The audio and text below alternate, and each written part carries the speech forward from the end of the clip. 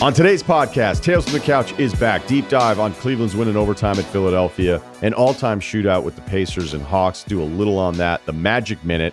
We've got Chris Long talking football, big picture thoughts after Philadelphia's win against Kansas City, some coaching stuff in there as well, and life advice.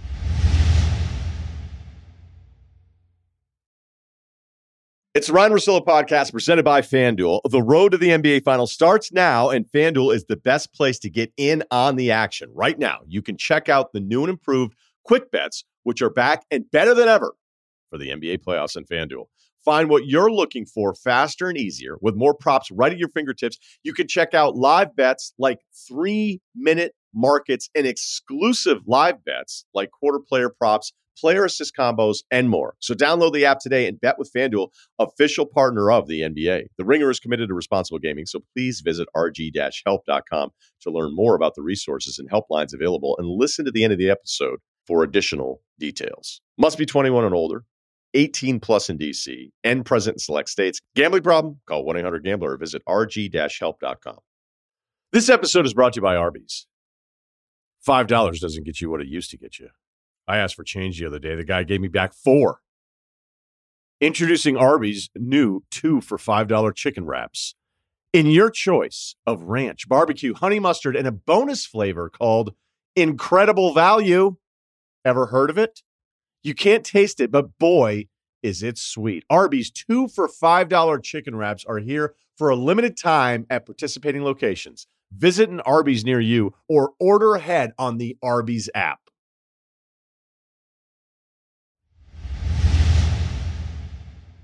I want to start with a little Tales from the Couch. Very locked into Cleveland, Philadelphia, so that's the main game that I'm going to focus on. I'll give you a couple nuggets on that Pacers comeback against the Hawks. So if you look at it coming in, let's look at Cleveland's lineup. They're just having issues getting any of these guys, or at least all 5 of them on the floor at the same time. It rarely happens for them. Garland's missed 5 games. Mitchell was out last night. He's missed 4 games. He has the hamstring thing now. Okoro's missed 8. Jared Allen's missed 5. So they just haven't had that group together for a long time. And that's why there's just certain teams, like I don't care what Phoenix's record is. I care what it looks like when all those guys are playing. I don't care what Denver's record is going to be right now because it's not going to be as good without Murray. So there's going to be teams maybe 25 games in, we start looking at the record and you'll say, hey, what's wrong with them? And you're just going to like go back and look at who they've had. And so Cleveland's stats aren't nearly as good as they were last year. They're 21st in offense, 13th in defense. Philly's 3rd in offense, 11th in defense. So, there's Cleveland last year statistically the best defense. So you could say it's a big step back. Maybe it's going to be a little bit different. But the point is like it may not really, well, at least it doesn't matter to me until all the guys are consistently playing together. Let's start at the fourth quarter, 88-79 Cavs up. They were up even bigger earlier in this one. Embiid starts on the bench. Maxey starts with that next unit.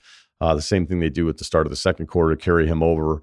Cleveland, whoa, man. When I was looking at it, I was like, these are the 5 that are out there. It's Dean Wade, Max Strus, Jared Allen, George Niang, and Craig Porter Jr. May not have heard of him, but he actually played well. He had a big moment that we'll get to later. But he's kind of a nice player in the way that you would watch him go. And I think that guy's actually going to play in the league a long time, even though most of us would not know who he is. Some notes on Strus here. 14 games with Cleveland now. He's playing 36 minutes a game. That's a career high. That's about an 7-minute jump from where he was last season with Miami, where he primarily came off the bench, depending on injury stuff, though. And so the traditional numbers are up. He's 15 points. He's getting you 6 boards, which is almost double what he did with Miami. And he's getting you double the assists with 4 a game. The shooting numbers so far pretty good, kind of what you'd expect. He was 41%, 35% last 2 years with Miami. He's 37% this year with Cleveland. The metrics are okay. There is a bit of a bump there from Miami. The metrics don't love Max Strus, but the reality is that post-Miami with a kind of player like him, I'm like, I wonder if there's going to be this post-Miami drop-off. Not the case, and they desperately needed him last night with Mitchell out.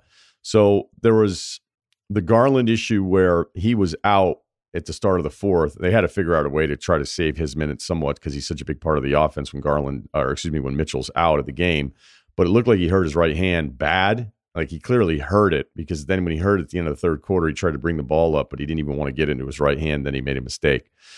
Some notes on Maxey here. He gets wherever he wants. I know you already know this, but when you watch it play out over the course of a game and you think of some of the great scorers in this league and all of us readjusting what the ceiling is for Tyrese Maxey. When you can get to the floor wherever you want, whenever you want, like he can, it may be the most valuable skill you can have on a basketball floor. Like, I know shooting is great, but if you're a completely dependent scoring player, meaning somebody else has to get you into your shooting rhythm, or you're just there to provide space because of a corner, but on top of everything else, Maxey can shoot. So it's a really, really dangerous combination for not the biggest guy, but when he decides and he has an angle, and then the way he changes up to finish and the release at the rim, it's brutal. There's really not much that you can do with him. Oddly enough, it looked like Cleveland was actually defending Maxey with Dean Wade. At first, I just figured, okay, maybe this is a transition pickup thing. Maybe it's, a mix-up. I mean, it happens over the course of the game, but it looked like Cleveland actually wanted to have Dean Wade on him. And one time it was after a make. And so I kind of realized, I was like, I think this might be the assignment. Then I saw it a little bit later too. So, you add that into everything else. Strus was on him more because they didn't want to have Garland with that kind of burden. 8-18, Embiid comes in, the leading scorer in the NBA today. He immediately gets Mobley's fourth foul. Mobley got in foul trouble immediately in this game. He had two quick ones. And it was the raise the arms right into him. You're like, okay. 97-90, Embiid gets Dean Wade on the Trae Young drive, where that's where you just drive with no intention of making the shot whatsoever, and you drive into the body and throw the ball up. And it's like, I can't stand when Trae Young gets it. I was like, now Embiid's getting this call too. So when you're watching Cleveland on offense as Philadelphia's chipping away at this lead with incredible defense and also scoring, I think, at one point 9 of 11 points from the free throw line, Cleveland had just a real problem because Garland's trying to be the only guy that can unlock anything happening for him offensively. I mean, as I was watching this, I'm like, how is Cleveland going to win this game? So other than Strus, there really wasn't anyone you can run a play for. I am monitoring the Jared Allen hand situation. I don't know if we have an Ayton Gobert deal here, but he had some real fumbles there late, and especially if you're going to double Garland and then you're going to throw it to Allen, and then Allen has to make a decision where he still can make some good decisions. And overall stats were terrific last night, like 20 and 13. But there were enough plays in there where it was alarming, where he was deep in the paint on the catch, and it was just kind of chaotic. I don't think it's as bad as Ayton Gobert, but like I said, I will be monitoring this. And then as far as Mobley, when you're struggling offensively to just get a good possession in there, and Mobley's either just standing in the corner, but then you don't want to bring too much attention into the paint by having some weird hybrid 80s, two guys on the block. I mean, that doesn't even happen anymore. I'm not saying it should, but you can't really run a play for Mobley where the play is with him ending in an offensive decision. And despite, look, he put up some numbers last night too. And what I'm focusing on here as I'm recapping the fourth and overtime is dismissing, a lot of the good offensive stuff that Cleveland did in the beginning, and where the box score shows you're like, well, how bad of a game could he have had? Like, those numbers look pretty good. But when it came down to kind of those crunch time moments and you're watching, you're like, Garland's really stuck here because there's just other dudes. Dean Wade's out there for spacing in theory, but he's, 31% from three on the season. He's 36 for his career, so whatever. He was 0-4 last night, didn't make any threes. And then Mobley's just kind of hovering. Now, they did change that later in overtime, which I'll get to. So Embiid's defense was incredible late in this game. It also took a toll on him, I thought, a little bit later. It's just asking him to do a lot of things, and whether it was him actually getting the block or completely altering someone's confidence as they get close to the rim, it was a real issue for Cleveland, and Embiid deserves a ton of credit for that. Let's talk a bit about these two Maxey plays against Max Strus in transition. One turns into a flagrant because Maxey was smart enough to stay on the floor long enough. So, of course, they do it. The ref's like, if you stay on the floor, they're like, all right, we better review this. I didn't love that it was a flagrant. I didn't think that Strus was actually waving his arms down to really get Maxey, especially with the way he landed on the whole deal. But there's essentially no way you can win. And don't worry, I've got a couple minutes on this later, where if Maxey is just going to go right into you, and I mean this for the league in general, if the player is just going to go right into you as you're like, the refs are getting to a point where you might as well just be better off getting out of the way. All right. So let's put that in our pockets collectively here before I go back to that one. So Maxey gets Strus twice with that. There was a goaltend on another one that ended up being an and one. It's 104, 103. Then at 108, 108, I'm looking at Pat Bev, and I wrote down, what does Pat Bev do? I know that seems harsh. When he has the ball, there's no real advancement of anything.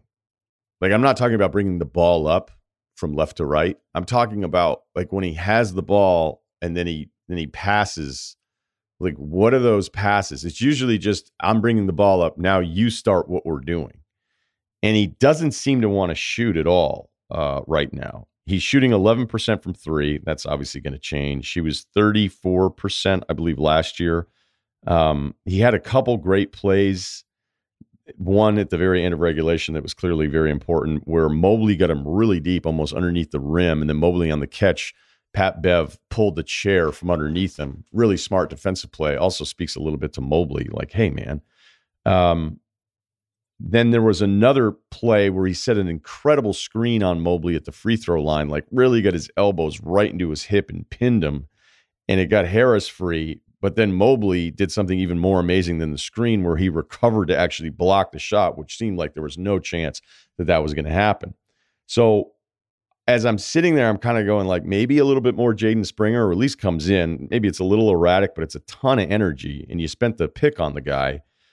But then at the end of regulation, he gets the offensive rebound. He doesn't even seem like he wants the ball, gets it out, gets it back, doesn't look like he's going to shoot it, then makes the runner, makes it 110, 108.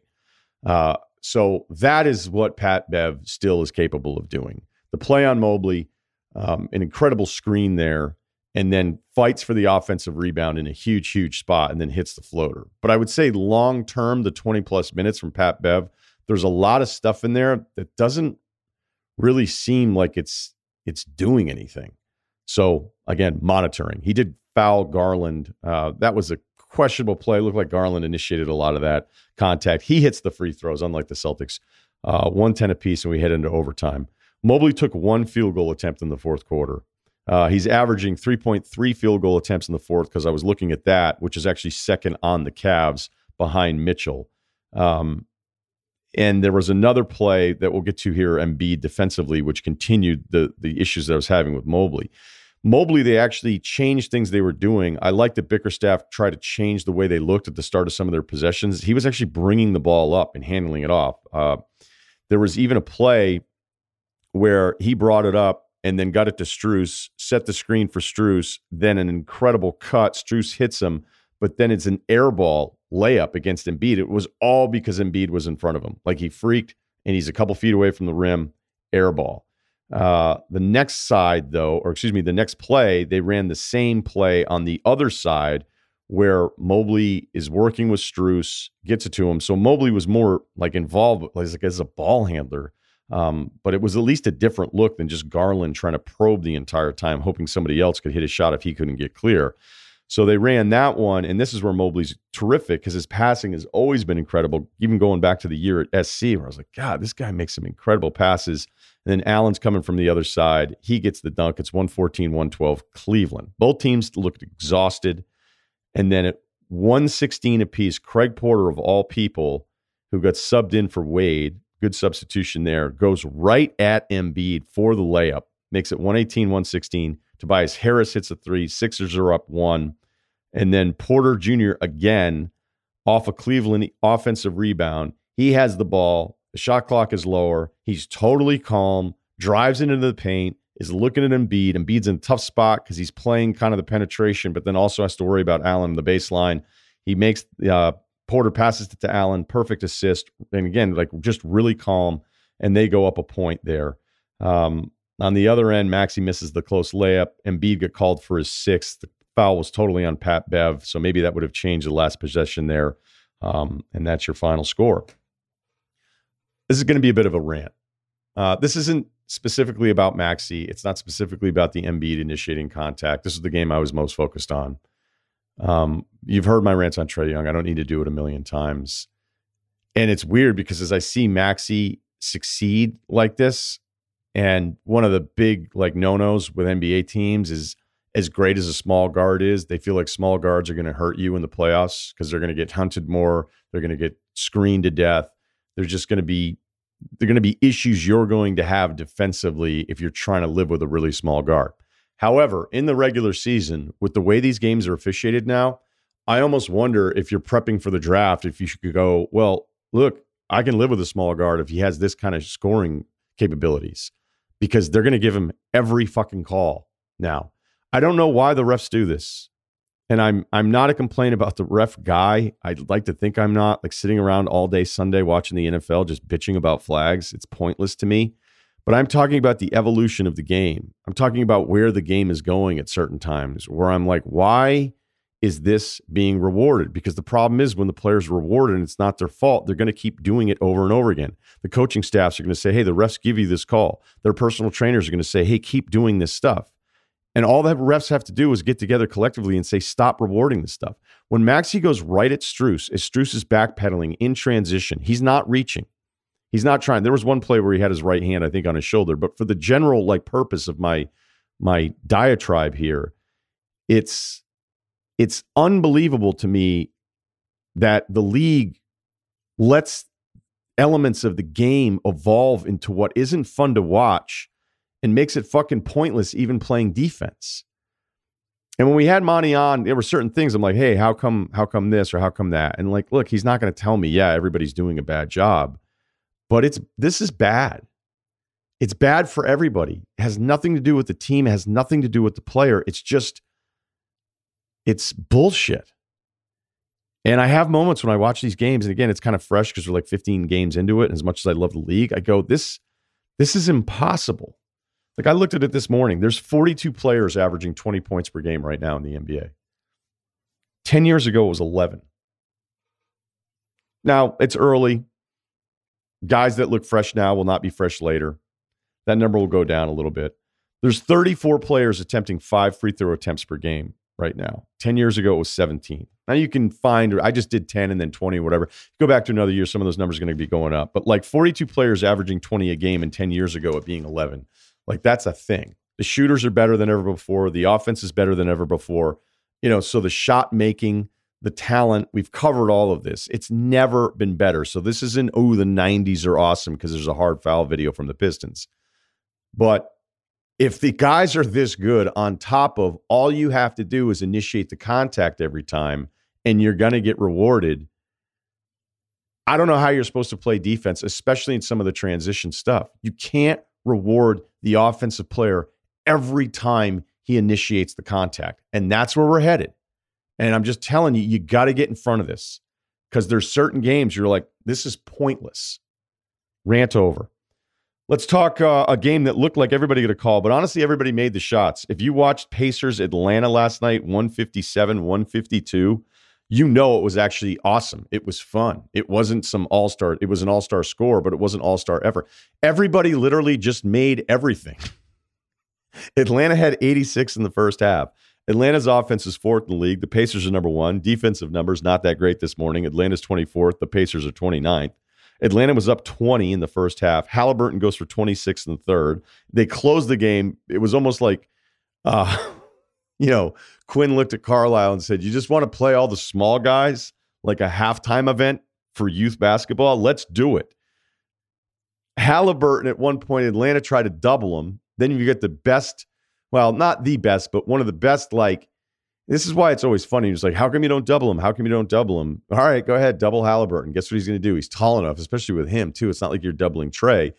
You're doubling Halliburton. He just dumps it down to Bruce Brown. Now it's 4-on-3 in the backside. You have 2 defenders 30 feet away from the basket, handoff to Obi Toppin dunk. And we're like, all right, don't want to do that again. Halliburton at one point was looking for Trey. And then the other end, it felt like everybody from Atlanta was looking for Buddy Hield. Trae Young hit an incredible 3. And then DeJounte brought it down, and he had Hield. And I almost felt like Trey was looking at him being like, I'm kind of hot right now. Can I have the ball back? And then Murray just drove it Hield and made a ridiculous layup. And then you think, well, you can't even be mad at anybody for taking a shot because they're all going in. It was really like a high-level offensive game as far as the shot making. Halliburton got Trey up 155-152. He was going to have to take the shot. Atlanta needed to stop. He hunts Trey, and Trey got him. Trey got the ball away from him. Atlanta doesn't get it done on the other side. Pacers get the defensive stop, barely. Let's take a look real quickly, though, at who Halliburton has been this season. And I know you already know this if you're paying attention to it. But when he was coming out of Iowa State, my favorite thing about him was he sees stuff on the floor. When I watch him in college, in a college game, you're like, he sees stuff that the other 9 guys have no idea what's even happening. But you're like, I wonder if he's going to be this good of a shooter. And I mean specifically as like a lead scorer. Because with his shot, I always wonder, does he need a little bit more of a runway to get into the shot? And there are still times where I'll be like, maybe I'm seeing that. But for the most part, that's not really the case. He's at 52% overall on 16 shots. So it's 25 a game. It's not like he's taking a million shots here. He's 46% from 3. He has been over 40 every year of his career. So whatever concerns I had about like how clear does he need to be off the dribble to get these shots off, it just doesn't matter. And it was definitely something I think was at least fair to look at when he was in college. 41% from 3, 41, 42, 40, and again, 46. I don't know if he's going to keep that up. And then you throw in the 12 assists a game. He is remarkable. They're the best offense. I don't know how serious we take them defensively. Okay, this leads us in perfectly to the angriest guy on the NBA last night, Jalen Suggs, for the Orlando Magic in a Toronto matchup. Orlando got out early. They are huge. The defensive numbers are really good. Let's do a little Magic Minute with Cerruti. Let's go. Ryan, you know that I've been for the last couple years. Like I haven't given up on Jalen Suggs. Also didn't give up on Jonathan Isaac, by the way. And that's it's looking pretty good right now. Shout out to the Minister of Defense. But specifically Jalen Suggs, because people like year one, even last year, just clowning on this guy, being like, wow, the Magic really blew this pick. And I kept watching games just being like, I think he's good, though. Like, I know the stats. I know the shooting's not great, but I just watch him play basketball. And he does a lot of, like, winning things. Like, he makes incredibly great hustle plays. He knows where to be at the right time. And, yeah, do I wish that he was shooting a little bit better from 3? Yeah. But this season, he is an absolute man-possessed. So I'll get to that in a second. But I just want to say right now, because we're going to do a Magic Minute. It's going to go a little bit longer than a minute, so apologies to people who don't care. But I think people should care because they're 9-5. They're a legitimately good basketball team. And I'm kind of one of those guys who's a pessimistic fan for my own teams. I typically am like, I don't know. I'm not afraid to bet against my own teams for sure. I've done it plenty of times. But I think I'm wondering if we have to reassess what this year for the Magic, like what the goals are, what they could realistically be in the East. Because before the season, I'm telling you, all right, I think it's, playing would be great. Could they potentially sneak into the 60? That'd be an incredible season. And now that I look at it and I look at how nasty they are on defense and how even without 2 starters, by the way, Fultz and Wendell Carter have been out for a significant amount of time. Like this team is good. I think they're a legitimately good team in the East. So you look at it and you go, all right, they're not better than Boston. They're not better than Milwaukee. They're not better than Philly. But then there's that next group of teams. And I'll say, all right, they're not going to be better than Miami in the playoffs. There's the Cavs, there's the Knicks, there's the Hawks. Are any of those teams significantly better than the Magic? And again, we're, 13, 14 games into the season. I'm kind of talking myself into, like, is the play-in actually not enough of a goal this season? Before the year, I'd have been like, all right, yeah, they're probably a shooter in a year away from really being like a firm playoff team in the East. But I kind of wonder if they can be that now. Again, number 1 defensive rating in the NBA. Jalen Suggs is like a hurricane on defense. He right now would be a first-team all-defensive player. I just think this team, Paolo's been playing incredible after a weird start. Franz not shooting well, but he's still second in defensive rating behind Jason Tatum. I think I'm wondering if I have to rethink what the ceiling for this team is this year, Ryan. Am I being too much of a homer? You know me, I'm not usually a homer. I'm actually very realistic and pessimistic about most of my teams, but I think they're actually kind of a good team in the East, like a really good. They're not in that elite 1, 2, 3, 4 tier, but could they be the 5 or the 6 seed? Yeah, I think they could. Okay, I'm with you on this one because I've watched them enough where I think even some of the early season struggles are all baked into that fourth quarter. Like I was looking at their offensive efficiency in the fourth quarter this morning. It's 29th. I was surprised it was that high. Yeah, it's not great. I thought it'd be lower. But it felt just clunky. I don't know that it was, they have this massive problem. Like even, in the massive open on Cleveland, like you could just see late in the game, like, I don't know where the offense is going to come from here. And that's why I'm kind of shocked they won that game. Where when Orlando gets stagnant, I think it's still some of the newness of the pieces and like, how does everybody kind of fit in here? Where I think the best thing you can have is Paolo initiating most of the offense, but it's just not going to happen with all the guards. I think Cole's done a good job of accepting Cole's kind of been where great. he is, because with Cole before, I used to always go, this guy's going to take the shot here. Like he's going to want to hit the big shot and he's going to ignore everybody else. And I think he's readjusted that, but they're huge.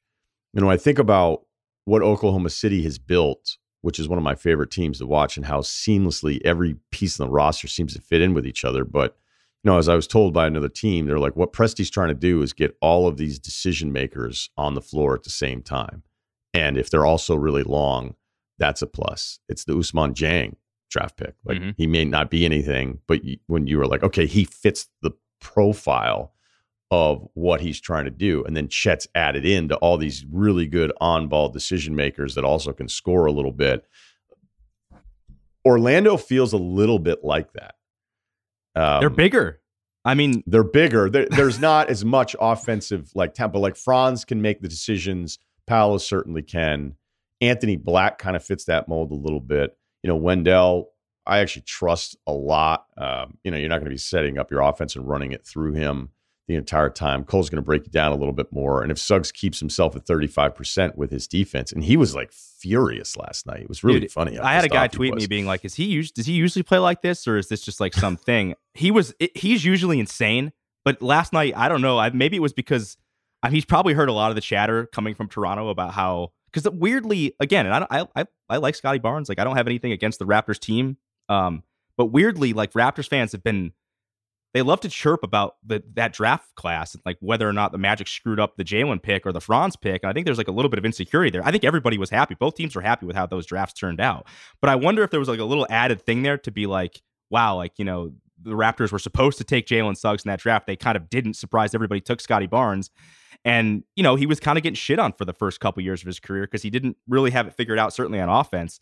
And man, he came out like just possessed last night early. He had the sequence early in the game where he knocks down a three, and then he makes a diving steal that gets deflected to Paolo. Paolo takes it, passes out, kicks it out on the fast break to Franz for a wide open three. That just sums up Jalen Suggs in one sequence of 30 seconds of basketball. He's just a menace. And so I don't know. Yeah. How about the touchdown pass? Was a quarterback in high school. You could argue he would be. Shout out to Steven Ruiz. He might be able to make Steven Ruiz's top quarterback rankings with some of the quarterbacks that are being trotted out, like Tim Boyle this weekend. But I just love watching that guy play. And the other thing I'll say about Paolo is he had kind of a weird start to the season. But last 10 games, he's at 22 points a game, 7 rebounds, 4.3 assists, shooting 50% for the field and nearly 47% from three. He's incredible. And he's been better defensively as well. And, I know notoriously I think the Magic should take Chet in the draft guy. I still am not selling any of my Chet stock. I think Chet could potentially be better than Paolo eventually. But I think what we could clearly see is both those guys went to the right team. The Magic needed a guy like Paolo probably more than they needed a guy like Chet. And Chet is a perfect fit in OKC. So again, it's one of those draft things where I think everybody's happy. To summarize, though, I don't think it's crazy to wonder if Orlando can get into that top six. Milwaukee with all their defensive stuff, like if you haven't checked the standings here in a while, they're 10-4. They've won 5 in a row.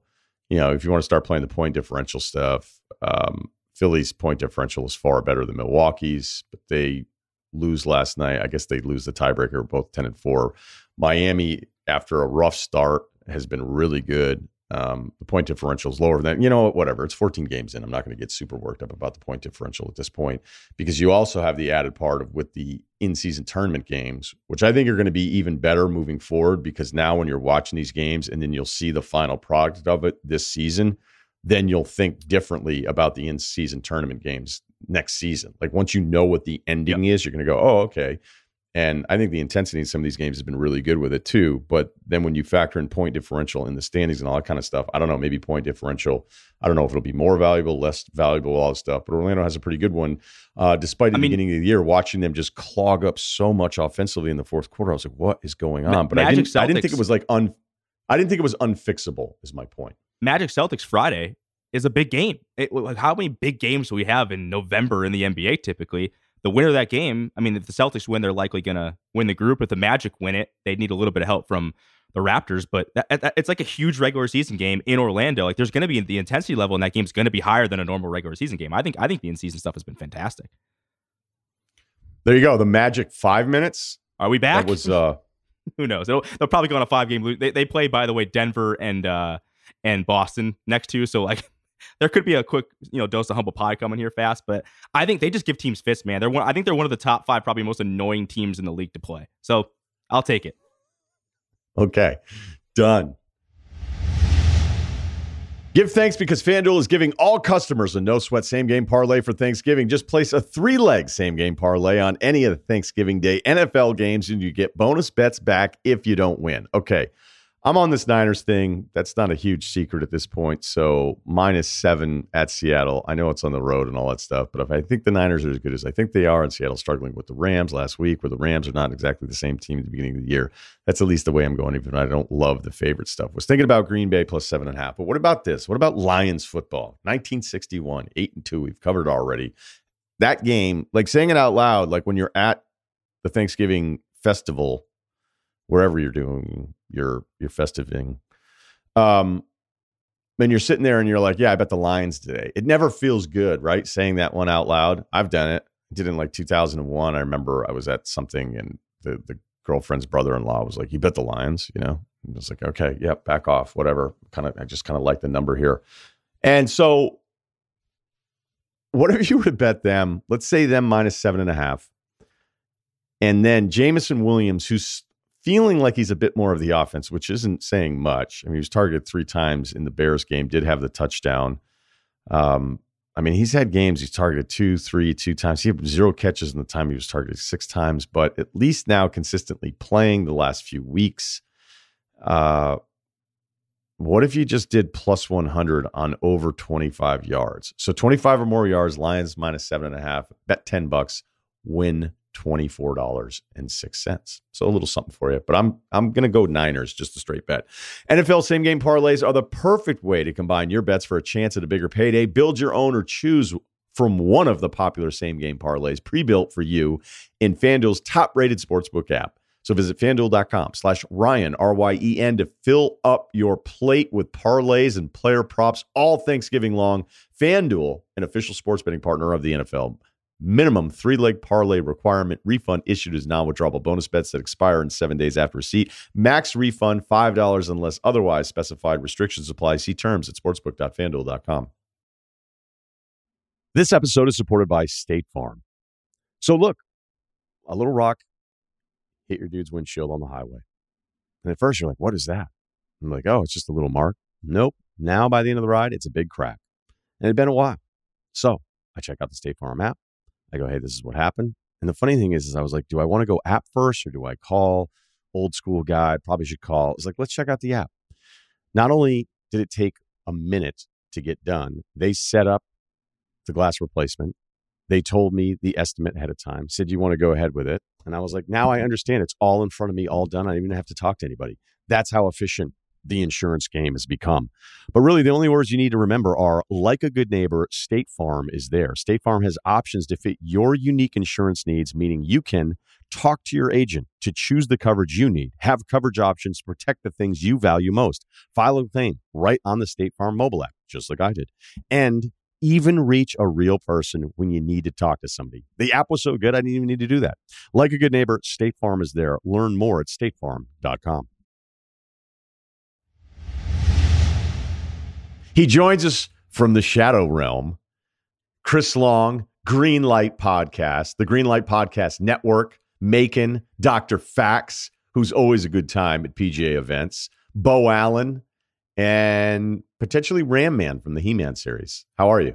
I'm good, man. That was a good synopsis there. Yeah, we had fun at Waste Management. We did. We did have Waste.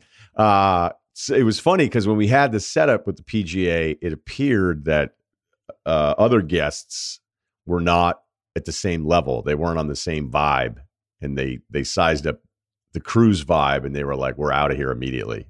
They were given eyeballs. Noted. Yeah, I don't know. I was given a bunch of passes. I was really lucky, thanks to the PGA.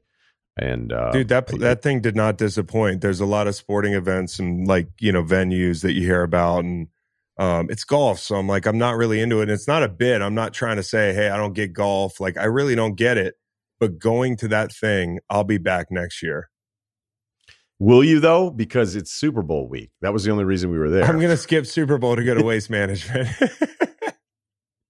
Honestly, if there weren't loads of money to make it the Super Bowl, I'd be at Waste Management. Well, it's maybe make a day trip for it. Maybe we make it. We leave Vegas, we go to Waste Management on a Thursday, and then shoot back up. And I'll take you to the El Cortez Hotel and Casino, voted the #1 hotel and casino in Las Vegas. We went to Old Vegas this past week, and I have to go back again. I was doing a lot of Super Bowl recon for the gang. Atomic Liquors Lounge, I just right up your alley. Very dark, very late. So smoking indoors. I don't know if they had many rules there. It was funny because my buddy was like, "Hey, have you guys seen an uptick with the F1 guys in town?" No. The bartender goes, "I don't think when was that?" We're like, "Now." I love that, dude. Everybody's pretending to care about F1. Not that guy. Yeah, no, good for you. I enjoyed it. It was great. Shout out again to Aston Martin. Okay, let's talk some football here. Shit, did I fuck up something with Aston Martin? No, okay. I don't. No, I don't want some to. guys Hey, are he like, doesn't feel that way, but I'm just not into the cars like going around and around. I'm just not. It was fun, man, and it's quick too. It's a great event. You know, Yeah. it's on, and there aren't a bunch of shitty fouls called for 2.5 hours. I would go. Yeah, you can't take a charge out there on the on No. the track. Nope. Yeah, you'll be in. Let's get you in on the next one. But yeah, Aston Martin invited me to have dinner and watch a race. There wasn't a car waiting for me outside. Although now I might, one day if I decide to have that midlife crisis and go sports car, maybe they win for the way they treated your boy. All right. Would you? I'm sorry to hold up the actual Go podcast, ahead. but did you get a solo shot next to like an Aston Martin, as I would expect you to do with like a thumbs up? No, I got a picture of myself in front of their entrance with what they call podium green. Yeah. And I'm wearing a nice Brunello jacket, and there's like this green in the picture. Even for me, is a new level of awkward. So I may post it tonight with a caption that's going to be just for you. How about that? Please do, bro. Please do. Right. Okay, sounds good. All right, we got there though. Let's talk a little football. I know you liked the Birds last night, and you like the under. You've been on fire a bit lately as well. So a couple weeks before the holidays too. You want to stuff the stockings, my man. You know, no, that's got a big good. family, growing family. I can see Luke and Waylon with Rolexes. The way your picks have been going. So let's lean back a bit though, and we realized the Chiefs looked like the better team. There was a bunch of miscues, and so I like some of that analysis. But it also feels.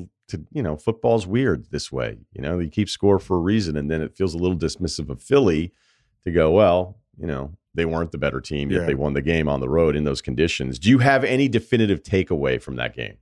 Yeah, the Eagles are very good, and the Chiefs are very good. And today I've heard everything in between.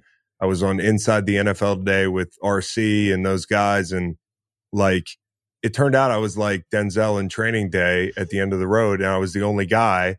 Everybody was just ganging up on me. Everybody's panicking about the Chiefs, and I'm not. I'm just not going to do that stuff. As you said, a team has to win, a team has to lose. I'm not going to take anything away from the Eagles because they took advantage of red zone turnovers or drops, and I'm not going to take anything away from the Chiefs when it comes to how dangerous they are. Because look at the way the AFC's shaken out. You want to say Chiefs are down. Well, how about the rest of the AFC? They're down too. They can fix these problems. They can catch footballs, like Rashee Rice and these guys and MVS. They can do their jobs. But, for Baltimore, Mark Andrews, maybe not walking back through that door. Cincy, Burrow, you got a shit show in Buffalo. Miami, O-line, you can't fix that. So I think Kansas City still the favorite to come out of the AFC. Soft schedule down the stretch. The Ravens, a little bit tougher road. And if they have home field advantage, and I haven't mentioned this, in my opinion, and some people are going to be like, it's a hot take or whatever. I just trust them, the defense. Some people are, like the Ravens. Some people like the Browns. I trust this defense down the stretch. I think Spags is one of the best at what he does. And when you look back at that tape from the Super Bowl in the second half, go look at the coverages they ran. It's like the kitchen sink, and it's all late rotation. And I know the Eagles don't like motion, like they're kind of static pre-snap. So how this plays out if they play again, I don't know. What are you going to see from Spags? I think the Eagles held some stuff back maybe a little bit until later in the game. I think they did a better job of getting on edges in the run game in the second half. So in summation, it's two football teams. They're both great. And, one team made mistakes and the other one took advantage of the mistakes. The Chiefs' second half scoring, though, is alarming. They're at just over 5 points per game in just the second half. It's last in the NFL. And I remember when we were doing the pod weekly years ago, I'm always trying to figure out, like, how does this really work? Like, what's the stuff that we get wrong, don't understand? How's it really work? And I'd be like, halftime adjustments. And then guys like me would be like, whoever won in the second half, be like, oh, they made the right adjustments. And like, no one has ever pointed out an adjustment, I feel like. Right. And I'd ask you, and you said something really smart. And you're like, dude, most of the adjustments are on the back end. Like, it's the back end stuff, and we're up front, and we may not even really know what they're doing back there, because they're all kind of meeting with groups. And so, correct me if any of that is wrong there. Is there anything? This is kind of asking you, and I don't know how much film work you've done on it. Is it Kansas City being figured out in second halves? Is it just a run of bad luck? Because I would say this about the Chiefs, and look, there's teams I like better than maybe Kansas City. Totally agree with you on the defense, but when it comes playoff time, I'm going to have a really hard time picking against Mahomes for like the next 10 years. Point. It's just the way, right? That's just the way I feel about him. But his late scrambles on the dropbacks, I don't know how sustainable that is, even though we're more than halfway through the season, and it's a major weapon. He doesn't want to do it, but when he does it, it's successful. But it also means the rest of the stuff is kind of broken. And I don't know if in the second half, that becomes something harder to sustain. And of course, I don't care who you are, you're always waiting for that kill shot.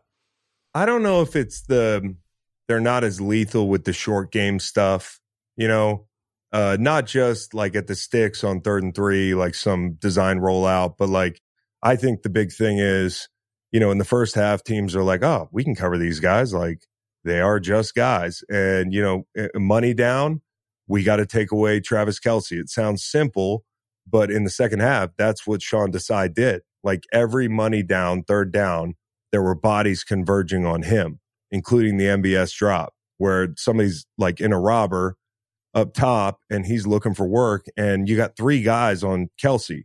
So I think for them, it's not being able to take advantage of some of the voids that are created by Travis Kelce. It's simple shit like, hey, don't drop the ball, right? I think their run game is, their personnel up front still they're built big, they're built powerful.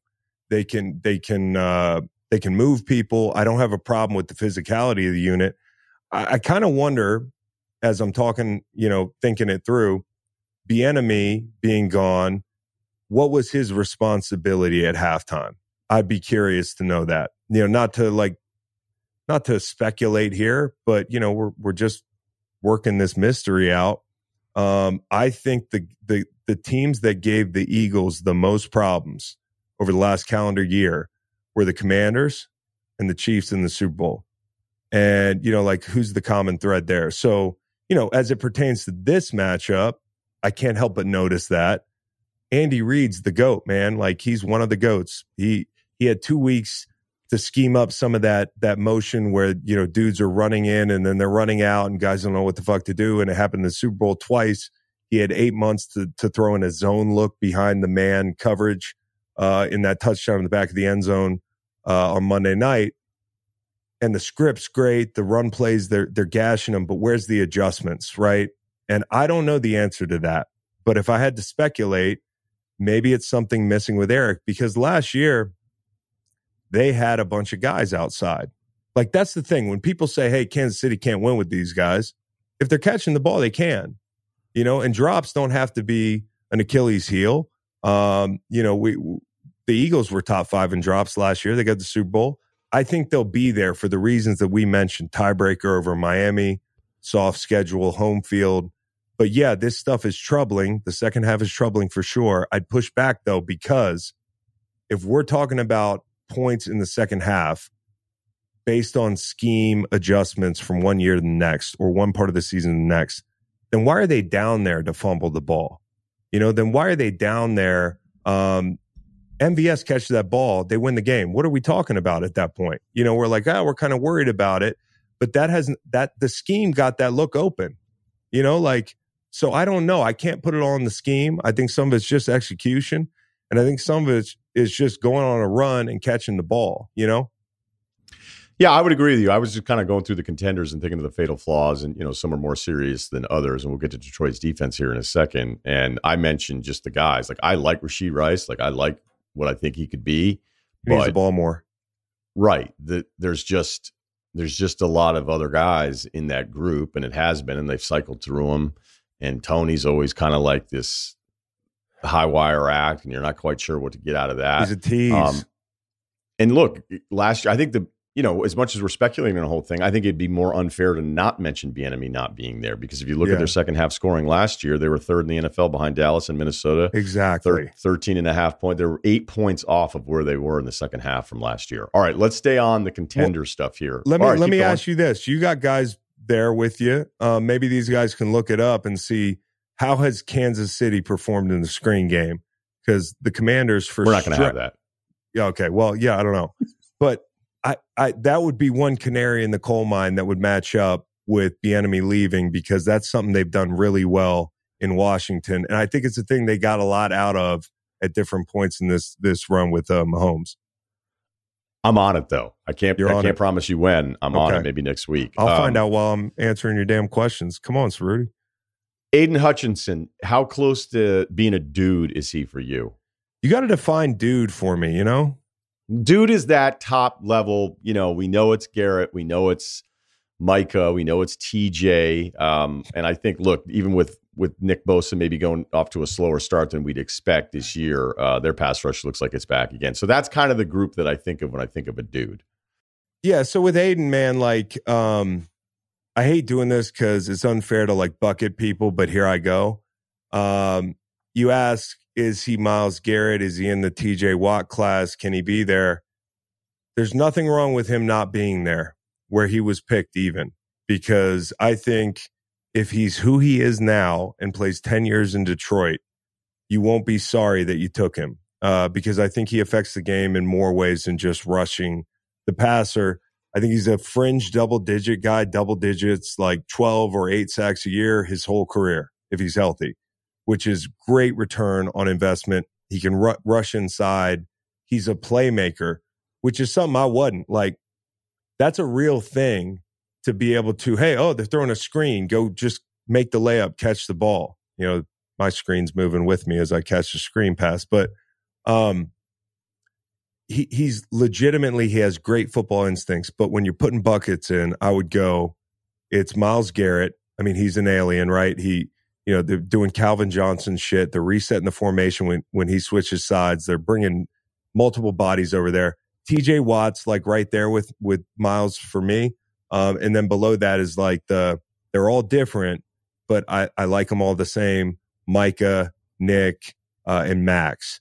And then like right below there, I got Hunter in his own tier. Maybe he's in that tier with those other guys. And then there's this big group of Trey Hendrickson, top end of this group. There's Aiden, there's Josh Allen, there's Brian Burns, like really good rushers, really good players. So do I put him in the blue chip category like TJ or Myles? I think if you asked him, he'd say, I still got to earn that. I also think he's on a defense where they don't have a lot of blue chip guys. I like McNeil. They don't have lockdown corners. I like Branch a lot. Anzalone's played well. But it's not like he's on some defense where he can just do it all by himself. And, where Myles Garrett, you stick him anywhere, he's going to have 15 sacks. There are contextual things that can affect his output. And he's kind of in that class where some guys, like, it doesn't matter. Like Myles Garrett's going to get 15 sacks. TJ Watt's going to get 15 sacks. But I think Aiden, if you can build that defense out, go grab another dude up front, if you want to put it that way, build a group. He'd be a great alpha on a group like that. Great answer. Like, incredible answer. You actually like that answer? Are you kidding? I loved it. Because now... Do you agree with it? Like, I used to look at Micah in this way where it's like he can attack from any angle. You can put him all over the place. Like, it's crazy. I didn't know that you could really go wrong. And then there's games where I feel like TJ's this closer where he just wrecks it at the end. But then after that Colts game with Garrett, I was like, dude, this guy's doing stuff that was just like the entire game. There was just something happening. And I'd say consistently, like the old Aaron Donald peak stuff, which is, look, he's still incredible. Yeah. But if you just watch Aaron Donald for the snaps, it was worth it because you saw that it was havoc every time.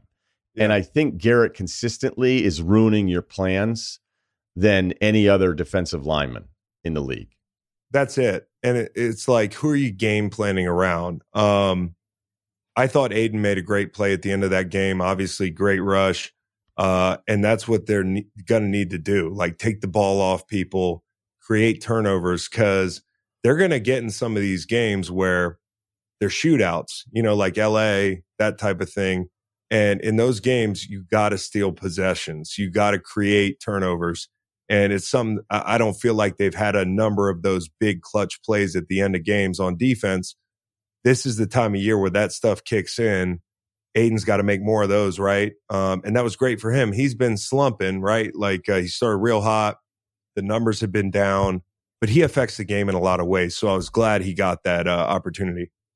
The reason I think it's important, though, too, is leaning on what you said there, is how many shootouts can Detroit win? They're going to have a nice seed. It's an incredible story. I mean, I was laughing out loud when I heard it was 8-2 for the first time since 1961. That seems impossible in pro sports, that you would have that kind of streak of ineptitude. And we're not even talking about like winning the conference, just being 8-2. But, I sit here today, I've already said what I said about Mahomes, where it could look real ugly and I still might pick him to win the whole thing. I believe the Niners are the best team in the NFL.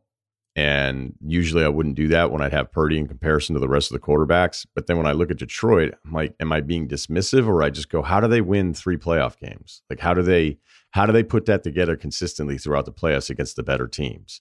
Well, unless they feel like Hurts, unless you feel like Hurts is taking a downturn here, and you line it up and go, which quarterbacks they actually have to beat in the NFC? It's a fair question. I think how they get there is they avoid turnovers. I mean, it's a boring answer, but 2 out of the last 3 games, I thought situational football, like which they were great at, down 2 scores, running 2-minute drill twice. Like, good job. That was awesome. But you don't want to live that way. 98% chance the Bears win. That's how they calculated that whole deal. But like Detroit, bad pick in the red zone, bad red zone stuff in general. Goff's had 5 picks the last month of the season.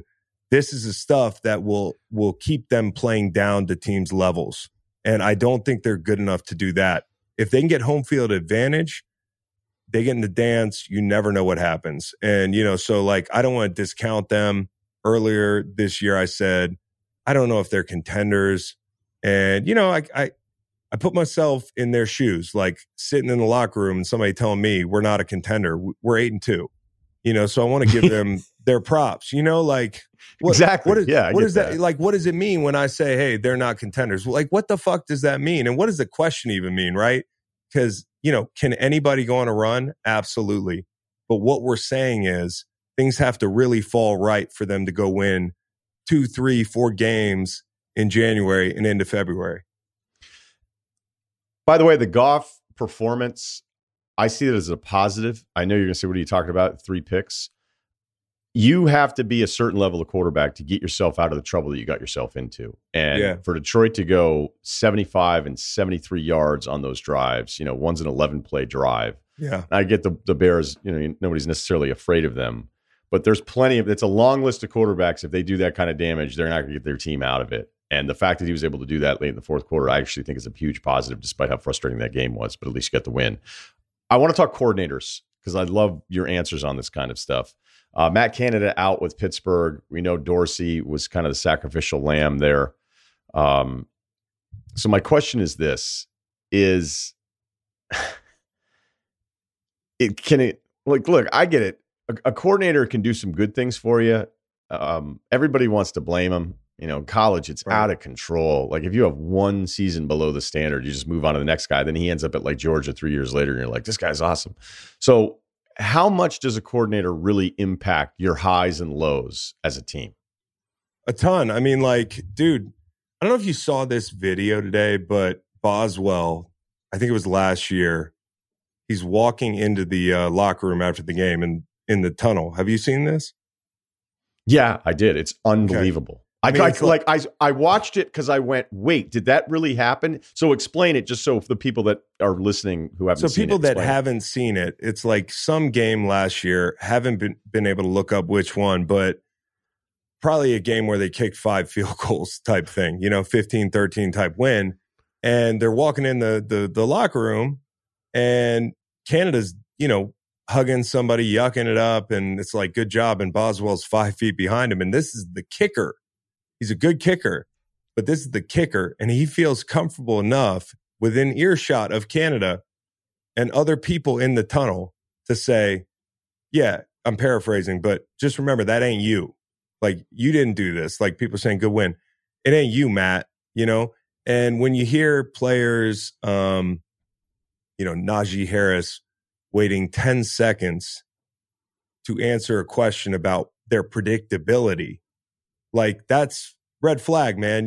Like some of the things that they're kind of alluding to being dysfunctional. We know that the offense has looked terrible, but we don't know what the temperature is in the room. And I think Tomlin has done a great job, to his credit, of keeping the team like together. We've seen Pickens kind of go off in like social media bullshit, and we've had some answers from Najee, but mostly you don't know how hot it is in that building. And I think the temperature got real hot. So not just the fact that, hey, they're trying to run a swing pass, to the trip side on Sunday, right? You're getting more zone than you thought. But even if they're in zone, that slot defender shouldn't be triggering before the ball's even thrown, okay? They're motioning people, and people are running with the motion. The motion is catching up to the defender who's like, yeah, this is where they motion. Like, there are things there where you're like, you're predictable. Okay, you drop back to pass at the 49-yard line in a ball game where a field goal might win the thing, right? You leave Dan Moore alone on Myles Garrett.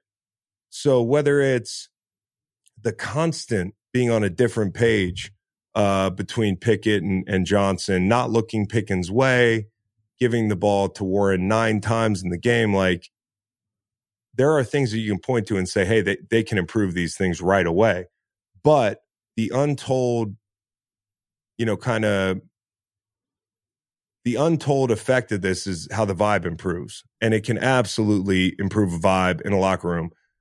I think things are going to be better this weekend, but I kind of worry about the game. I really do, because, you don't think this Browning guy can get the ball out to his playmakers? You don't think they're going to have a quick game plan for you on the second level? I think the biggest difference in the game is when Cleveland and Pittsburgh play, those fucking linebackers for the Browns, they make plays. They trigger. They're fast downhill. They're into the depth bag in Pittsburgh. And I don't think they're as good on the back end as, say, a Cleveland. So, in those games, like even against a backup quarterback this weekend, I worry about the outcome. I really do. I think Cincy can score 14, 17 points. And on the road this year, the Steelers under Matt Canada now, 16 points a game. So we're going to have to see an improvement. It's not just one of these things where like we can fuck around this weekend and find out, tinker with some stuff. They got to execute and adjust on the fly. They got to win this game. It was week 6, apparently, against Tampa of last year. And Boswell says, it ain't because of you. And you're right. The fact that it's a kicker doing it, and apparently Roethlisberger talked about it on a podcast recently to kind of confirm the whole thing of it. I mean, this is, when I worked with Cannell, I mean, he treated, like kickers were like Jar Jar Binks as far as he was concerned. He just, by the way, an aside, did you ever hang out with a kicker socially? Greg Zuerlein could delete beers, man. Like, I'm not saying I called Greg and was like, hey, let's go out tonight. But if I was on the team plane, I'd walk up to his row and, we'd have a couple, whatever it was back then, Busch Lights or whatever. Now it's Miller Lite, brought to you by Miller Lite. But yeah, no, Zuerlein. Oh, yeah, punters, totally different ball game. Johnny Hecker, great hang. Donnie Jones, all-time hang, dude.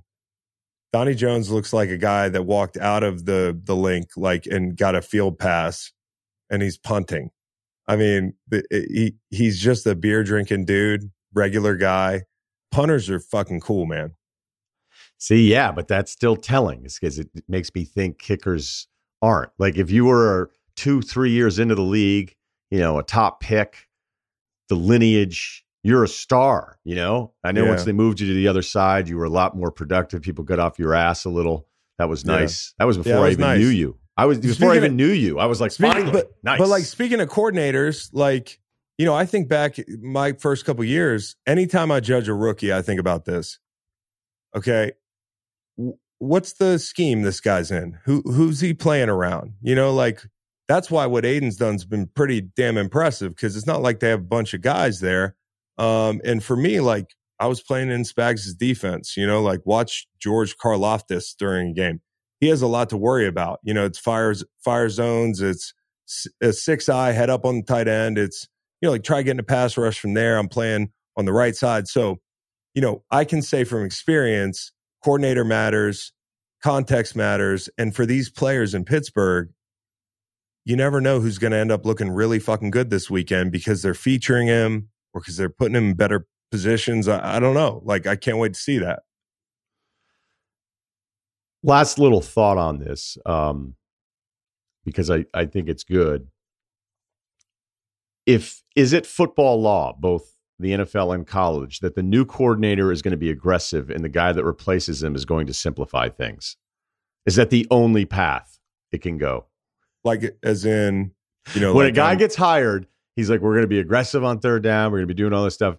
And then if that guy ever gets fired, the next guy will never say he's going to be aggressive. He simply says, we're going to simplify things. It's always, let's get back to basics. Yeah. Right? Yeah. It's block and tackle. It's Matt Eberflus at the halftime of that Chargers game on that Sunday night game where I had the fucking Bears, and he's running in the tunnel and he's like, what kind of adjustments can you make? And he's like, we need to wrap and tackle. It's like, that's what you say when shit is just, hit the fan, right?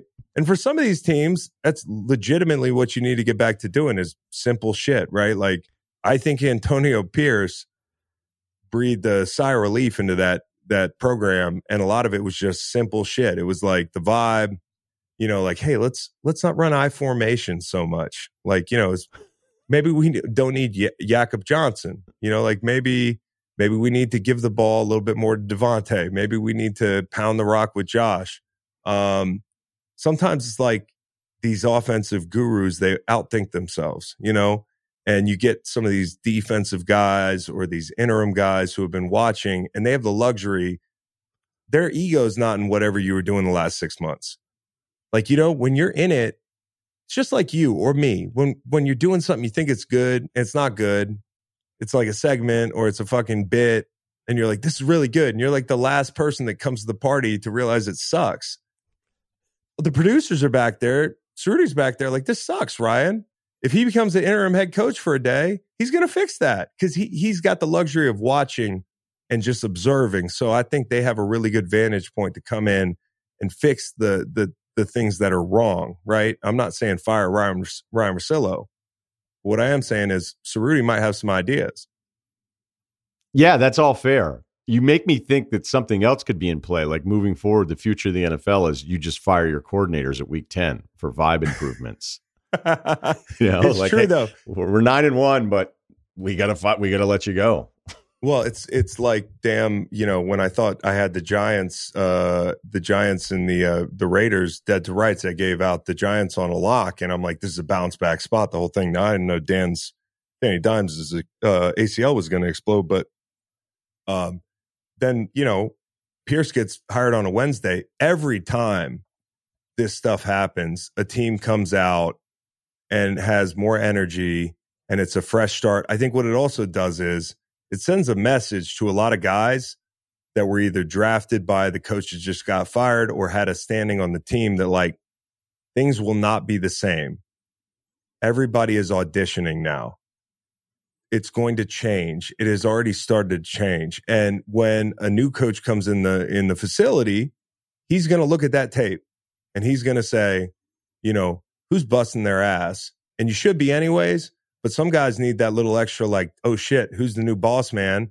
And like, when the boss comes into town, is he going to like what he sees on tape? So I think a lot of times you get the best out of guys when the heat turns up like that. And we both are huge Antonio Pierce fans, so it's not Love even him. the change. It's not the vibe. It's also him. He's and a coach. we were texting before, and I go, I want this to work out as much as maybe anybody ever getting a head coaching job in the NFL. So, and what's we'll funny, see. if you remember this, we talk interim coaches all fucking day. I love this, but like, you remember when Campbell was the Miami interim coach, right? And I was talking to Channing Crowder about this today, like, because he was in Miami doing maybe media right after. And when he became the coach, guys were like, holy shit, we're doing Oklahoma drills, like this guy. And the public was probably like, who's this meatball? And, the whole thing. And he had a good little run there in the beginning, like most do. Who would have thought, a decade later, this guy would be back and he'd be one of the best coaches in the NFL. I mean, what he's doing is remarkable. So just because a guy's an interim coach or a special teams coach or hasn't been a coordinator, it is not just about being a play caller. Look at Brandon Staley. Okay. Guy's a good coach. That's how he got there. I mean, I was critical of him the other night. I wouldn't say what Rex said. Okay. Because I think that's a little bit much. But like when you get to be a head coach, it's not just about like the X's and O's, which by the way, he's not been great at. It's about like managing the team, assessing risk, dictating matchups, greenlighting personnel moves. There's so much more involved in the job than just calling plays. So my tangent is they still don't know how to hire these fucking head coaches. And it's the worst process for something that you invest so heavily in as an owner. Is that incredible to you? That you're like, I have this $1 billion franchise and I am a 78-year-old man who didn't play football and I'm going to make the decision. Hey, look, you asked me a question, so I'll answer it. And my answer is that it's no, it's not surprising. Because here's why. Like the simple thing for me to say, of course, I can't believe they keep doing this. But there's something I've learned. I learned it a long time ago without even really realizing I was learning it, is that if a guy like Brandon Staley comes in and talks over ownership's head where they're like, we don't even understand what he's talking about, he's so smart, we have to hire him. Okay? It's the same thing in business. Like, I don't know a ton about the tech world, but if I talk to a tech person, I end up always leaving going, God, that guy's really smart. But then I'm like, is he though? Or is he just talking so far over my head? Right. Like, there's actually a lot of tech guys that are idiots, but they have it down. I'm not saying that's Brandon Staley, but what I'm saying conversely to that is that Dan Campbell is not walking into that room with a billionaire owner and making the owner think that he's dumber than Dan Campbell. So that's why his whole meathead thing, rock eater, Neanderthal, like it reminds me a lot of Coach O with SC. When he took over at SC, that team immediately responded to him. Okay. Yeah. But he was in LA and it was a bit like, wait, this guy actually like thinks he's going to run the program. Like, get the fuck out of here. Like, go back to Louisiana. Are you kidding me? And that's why I'm so happy for Coach O. And he actually got emotional with me in an interview once when we were talking about it. He's at LSU. He wins his title.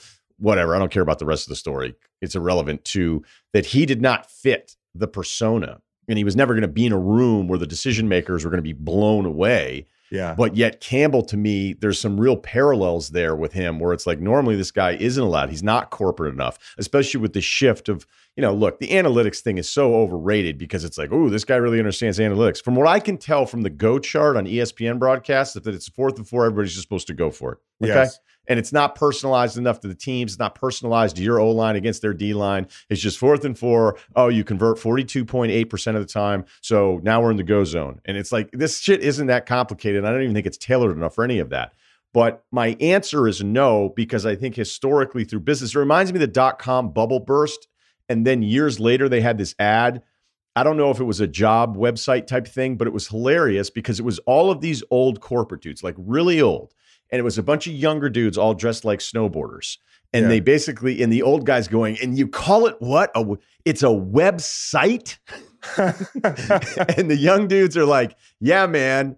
And the old guys making the decisions are like, pay them whatever they want. Like, because we don't know. Give them the keys because it's too complicated for me. It's too cool for me. And like these owners, man, like they're not football players. So they can't read the vibe. I've advocated in the past for like, if I'm a franchise, I should have a panel of former players that is basically like my governing board, right? So if I get to hire a coach, I know it's my baby. I paid for the team, but it would be the smart decision. And I know that these owners have confidence in that sort of thing, but to have a process that you go through where you vet this through the eyes of a bunch of football people. And I know they have that, but sometimes those people are all in the building. They have agendas. They got there the same way. You got to have players sit in on this stuff, because I can guarantee you some of these guys, they're sticks. They don't fly. And you can see it from the minute they walk in the building, and everybody who played can see it, right? Except for the people making the hires. And you know how it's going to go. And so Dan, for instance, I think what's great about Dan is not just make the whole podcast about blowing Dan, but I'll do it if I have to. Yeah, I'm in. But Rye, it's 3rd and 5 or 4th and 5 or whatever in LA. They're in plus territory. They're like, the analytics say go, and all the people with the paperwork, they're like, yeah, EPA, all this shit. Yeah, we love Dan Campbell now. And then they run out and they run trap. It's like he marries Neanderthal football with today's modern aggressive style and embracing analytics, but you can still have that edge to it and be selective about when you go because of the context of the game and because of how cold it is or how rainy it is, or you have a guard down, or maybe, you're getting your ass kicked in an area of the game. These numbers mean nothing today. And I think he has a grasp of all that stuff. That's why he's like a creative coach, And by the way, best of everything. I love what you said there too. This is awesome, because I'm not remotely dismissive of the numbers. I like looking them all up. I like looking at the next gen stuff on the throwing stuff. I mean, it's all incredibly valuable and helps you further tell the story of what you're trying to tell. And sometimes it tells you you're lying to yourself. But specific to the should I go for it, not go for it at times, I just don't think it's specific enough. I think it's too general.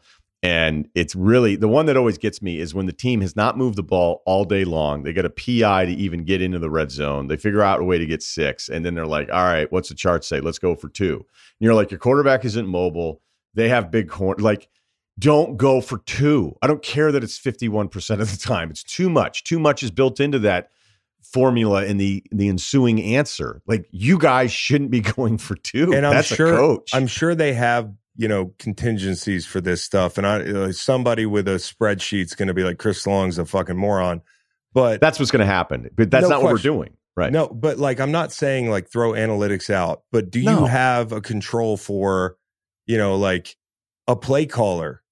Not all play callers are equal. So, you can look back at your 2-point conversion success rate, but if the guy's having a really bad game calling the game and the coordinator's outmatched and it's clear, like maybe take the kick and just move on. You know what I mean? Like, I don't know. So I could rant about this stuff all day, but I know. I feel like we went down that road too much without, it's just very clear to me. Like, I like so much of the stuff. I like looking at how EPA is basically dragging Herbert into a grave. Yep. And, like this past week, the Lions game in particular, the drop against the Green Bay Packers and every other thing. And I go, I don't want to see it on social media anymore that he's some social media creation that people are enamored with his arms. This guy's awesome. He's really, really good because all the other elements of the game are bad, if not awful. All right, last thing, because I know you got to run and I still have some stuff to do. Good. I want to commend you on the film work, grinding the tape, finding the Burrow injury, explaining when it happened as we were anticipating the start of Thursday Night Football, and then seeing this weird brace, which has turned into its other story. What is that like for you? Because I know you're probably looking for different things depending on matchups. There's probably guys you spend a little bit too much time on, other guys. Like for football, like basketball, watching on tape, the second time I watch a play, I pretty much know everything I need to know. Football is like this endless maze of all the things you can look at. But when you notice the Burrow thing leading into his status, that was like some real sleuthing, man. So give us a quick answer on that. Well, yeah, I got kind of lucky. I just I was sitting there, I watched tape at night, and like, me, I'm a bad time manager. So like, you get into these games and you said it, like, if you want to really know what's going on, that's why I respect the local guys, because they know their teams as well as anybody, right? Like, better than us. 32 teams. Like, I can't do them all. I watch every game, but crazy. you know, there's different degrees of watching all 22. And, you know, I had already watched that game. I saw him get off the bus. He's got a fucking brace on. So I'm like, well, dude, like there's got to be an answer, right? I look back and it's 2 plays in. I didn't even have to look long. He gets sandwiched between Orlando Brown and, you know, the rush. And he comes off and he's holding his wrist, it looks like. And so, you know, it seems pretty clear to me that he got hurt in Houston or in Cincy playing Houston. And by the way, Grenard had a great game. He was in his lap all day.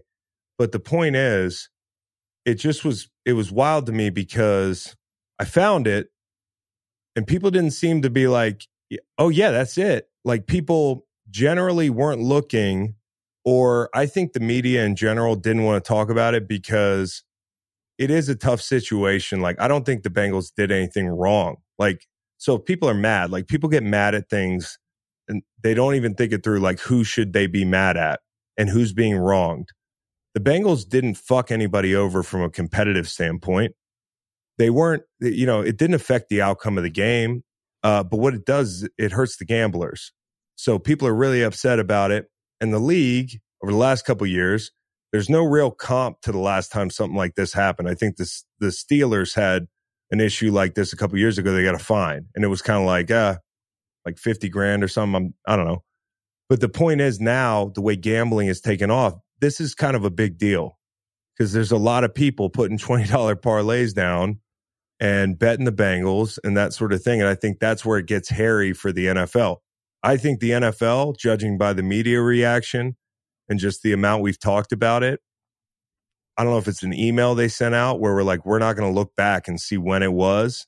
But I feel like people got the memo and we're just moving on because they're not going to punish these guys. I don't think so. Maybe if they do, they want to make it quiet. I think it's probably more they get a stern talking to behind closed doors. But yeah, I mean, it does beg the question, if this thing was pre-existing and ready to go, like it's a really tough spot to be in for the Bengals. Would they have rested him? You know, like, I don't know. Because that thing went early. You know, it didn't take long. And he sailed balls against Houston. You know, like that pick on the seam, like, I don't know, Sheldon Rankins in his face, but that's not like him. It was great because it made me, in preparation, I was like, all right, I'm looking for it. And then when you saw him on the sideline with Kaylee Hartung giving us the report and we get the video and she's like, he can't even throw the football. You can't throw the football. And you're like, okay, adjustment to my thoughts on Cincinnati moving forward. Chris Long, Greenlight Podcast. It is, I think, as good as any former athlete interviewing the current athletes. They had TJ Watt on recently. Please subscribe and check out the Greenlight Pod on Spotify. Thanks, man. Thanks, dude.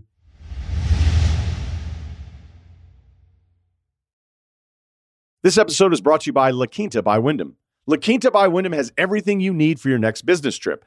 From free high-speed Wi-Fi to fitness centers to free Brightside breakfast with fresh waffles, eggs, and more. Book direct at lq.com. Tonight, La Quinta. Tomorrow, you shine.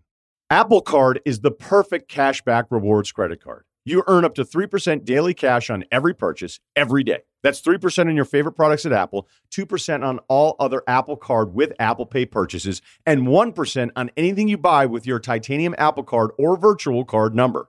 Visit apple.co/card calculator to see how much you can earn. Apple Card issued by Goldman Sachs Bank USA, Salt Lake City branch, subject to credit approval. Terms apply.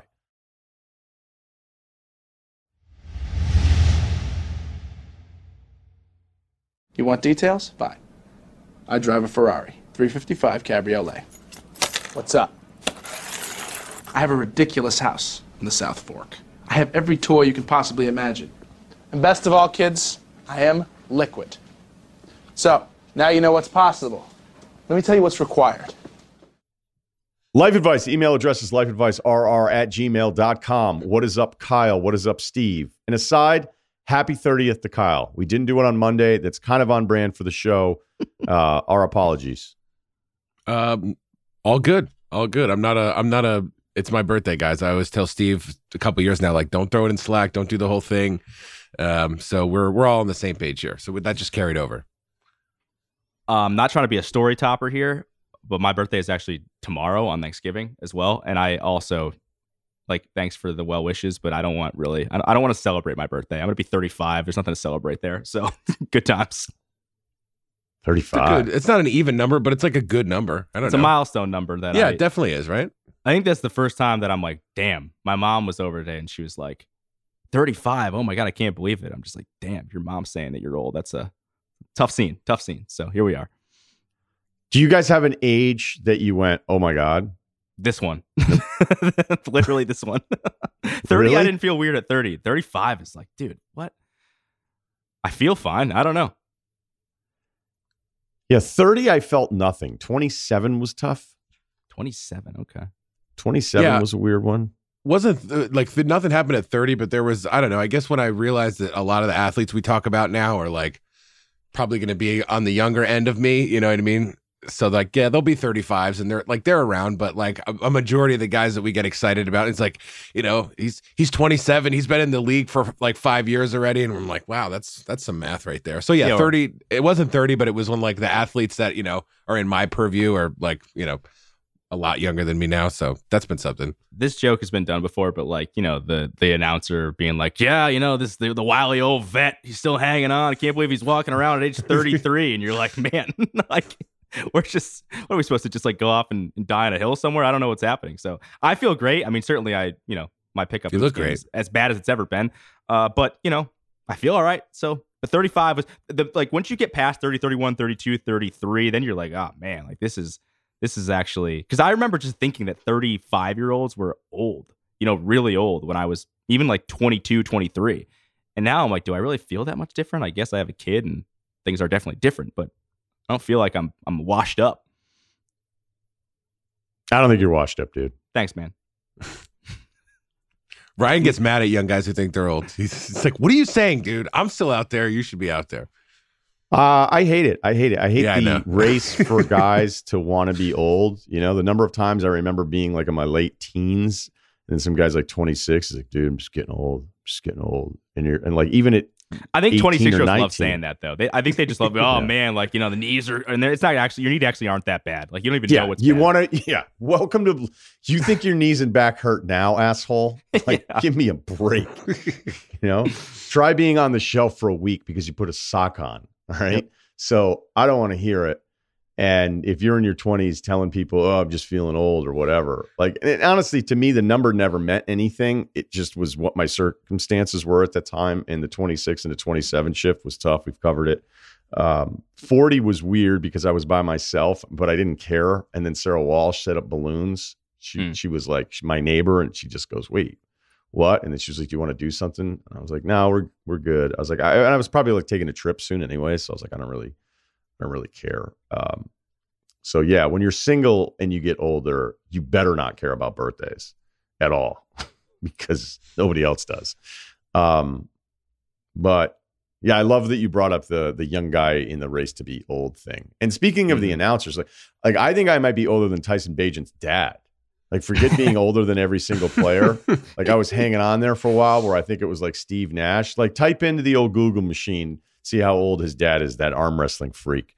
So when I saw him and I was looking at him, I was like, dude, you're probably older than his dad is. Like, you know, because I was always hanging on to like Vinatieri still playing and Nash still playing. I was like, I'm still younger than everybody. But then at the same time, like with the announcer stuff, when a guy's like 35 and he dunks and the announcers lose their shit, you're like, what do you think 35 is? The guy's 6'6". He's a pro athlete. Like, do you think he's not touching fucking rim? Like, come on. This says he was born in 76. Yeah, right? I'm 1 year older than his dad. Wow. Nice, man. I could tell. It's like something about him. It's like, I think I'm older than him. Okay.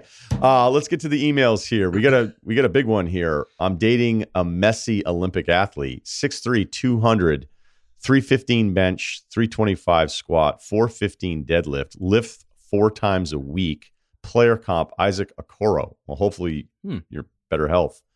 About a year ago, I met a retired female athlete. Let's call her Cindy, and began dating. She's dedicated, hardworking, loving, kind. She's expressed she would like to marry me, and I could see myself settling down with her too. Here's the problem. She's messy and doesn't take care of her home. Before you think this is some misogynistic rant, I was raised in a progressive household and was taught to clean, cook, and do laundry from an early age. While I genuinely don't mind these chores and even love to cook, I'd love to have more of a partnership in these relationships. I work full-time in finance and was recently accepted to grad school. Okay, I'm going to leave out the stuff that he's sharing, obviously, which I think he did specifically here. This is high level stuff, and the school that he's going to be going to. Did he give you the name of the athlete at all? He gave it to me, but I'm not sharing it. Yeah, no, I know. I'm just curious if you know. Okay. Yeah, we So currently live separate. I know, and then I get all these texts from people after the fact, being like, "Which athlete was it?" I know. Now that you asked, yeah, I kind of want to guess. Like I have something in mind. I don't tell anybody. I mean, remember when we had the OnlyFans of the athlete, the number of people that reached out to be like, will you tell me who it is? And I was like, we can't betray the trust. We currently live separately, but throughout the relationship, I've always cooked, cleaned up after, did laundry whenever we shared space. Although she's helpful, I'm the initiator of these activities. And sometimes I feel like I'm a butler. I'm used to keeping things reasonably tidy. Was previously married to a neat freak, so I've definitely become accustomed to a partner that's conscious of maintaining our domestic space. I cringe when she throws dirty clothes on the floor. Her hamper's a small bucket, chucks clean laundry on unreachable shelves, and leaves food rotting in her fridge for months. Early in our relationship, she confessed she'd never used a vacuum. This isn't good. As a result of this chaos, she's constantly losing things and can't find items, and her apartment often looks like a bomb went off. When she comes over to my place, she doesn't clean up after herself, and I have to follow up just to close doors and tighten bottle caps in her wake. Yeah, that sucks, dude. In her defense, she's incredibly busy and successful. She recently lost a parent. And has expressed a desire to be more attentive at home. She's tried to cook and clean, but it's rough. We've spoken about this frankly, and I know she tries sometimes, but old habits die hard. She said we can just hire a maid, which I'm cool with, but what about the day-to-day chaos? To make matters even more pressing, she recently told me she's pregnant. Well, I'd like to raise the baby together as husband and wife. I don't know if I can reasonably cohabitate with this person. I know she loves me. I love her. Hold on. He like casually said like it wasn't his. Like, oh, she's pregnant. Like, dude, you're pregnant too, man. I'd like to stick around, but I don't know. I want to see what it looks like and stuff. But yeah, no, I think the assumption all of us should be making here is that he is the father. But yeah, I mean that was a real build, and then like a whole nother level. I'd like to raise this child together. That feels like you should. I just don't know. Like, hey, I'm about to have a kid with a really messy person. What do I do? You don't just drop that. These in hampers a couple don't start in. shaping up. I don't know. So you're saying if you were like giving notes to a script, you'd be like, and then she's just pregnant out of nowhere? Well, that'd be a great twist in, I guess, a story. But man, if like the life advice should be like, the headline is you are about to have a baby with someone who's messy. Yeah. Okay. Look, it's just an email. So yeah. let's I know she loves me and I love her, but people often regress to their norm, and I've noticed her parents and siblings keep their space and personal affairs in a similar manner. She has a tendency to apply this careless approach to her personal appearance sometimes. Oh, that's a tough one. I know I can be particular, but can this get better? Is she worth taking the leap? Any advice would be welcome. He includes pics. Yeah, I mean, this is a good-looking couple. You know who this person is. I'm not going to say if I do or don't. Because if I say I don't, then that, whittles out a bunch of people. And if I say that this is a really good-looking couple. We'll just start there. And it seems like they both have incredibly accomplished lives at a very early time here. And the easiest part of this is like, are you so annoyed with that part that you're going to stop being with someone that you love dearly? Like, think that you've put up with this and now you talked about marriage, and now on top of everything else, you're going to have a kid. I don't think there'll ever be an episode where I'm like, man, that's really messy. Yeah. Like just figure out alimony payments. Like I will never do that. Okay. Because whenever it comes to any of this stuff, it's always the kid first. I'll tell you this, and you're not going to want to hear it. With a kid in the mix, you think you know what messy is now? Mm-hmm. Yeah, come over to my house. It's going to be an entirely fucking insane different level. And as somebody who was I don't know what it was for me who was messy. And then I wasn't. So it's not impossible. And now if I have people come over, I would say there's a tendency some members of the family are a little loose because my family was messy. And I it's like to the point where if I had somebody over, I'd like apologize for it ahead of time. I could always blame kids because there was always a new kid. And there was always like just stuff. There would always be that room that a bomb went off in because when you have kids, that's what happens. And there's no fixing it.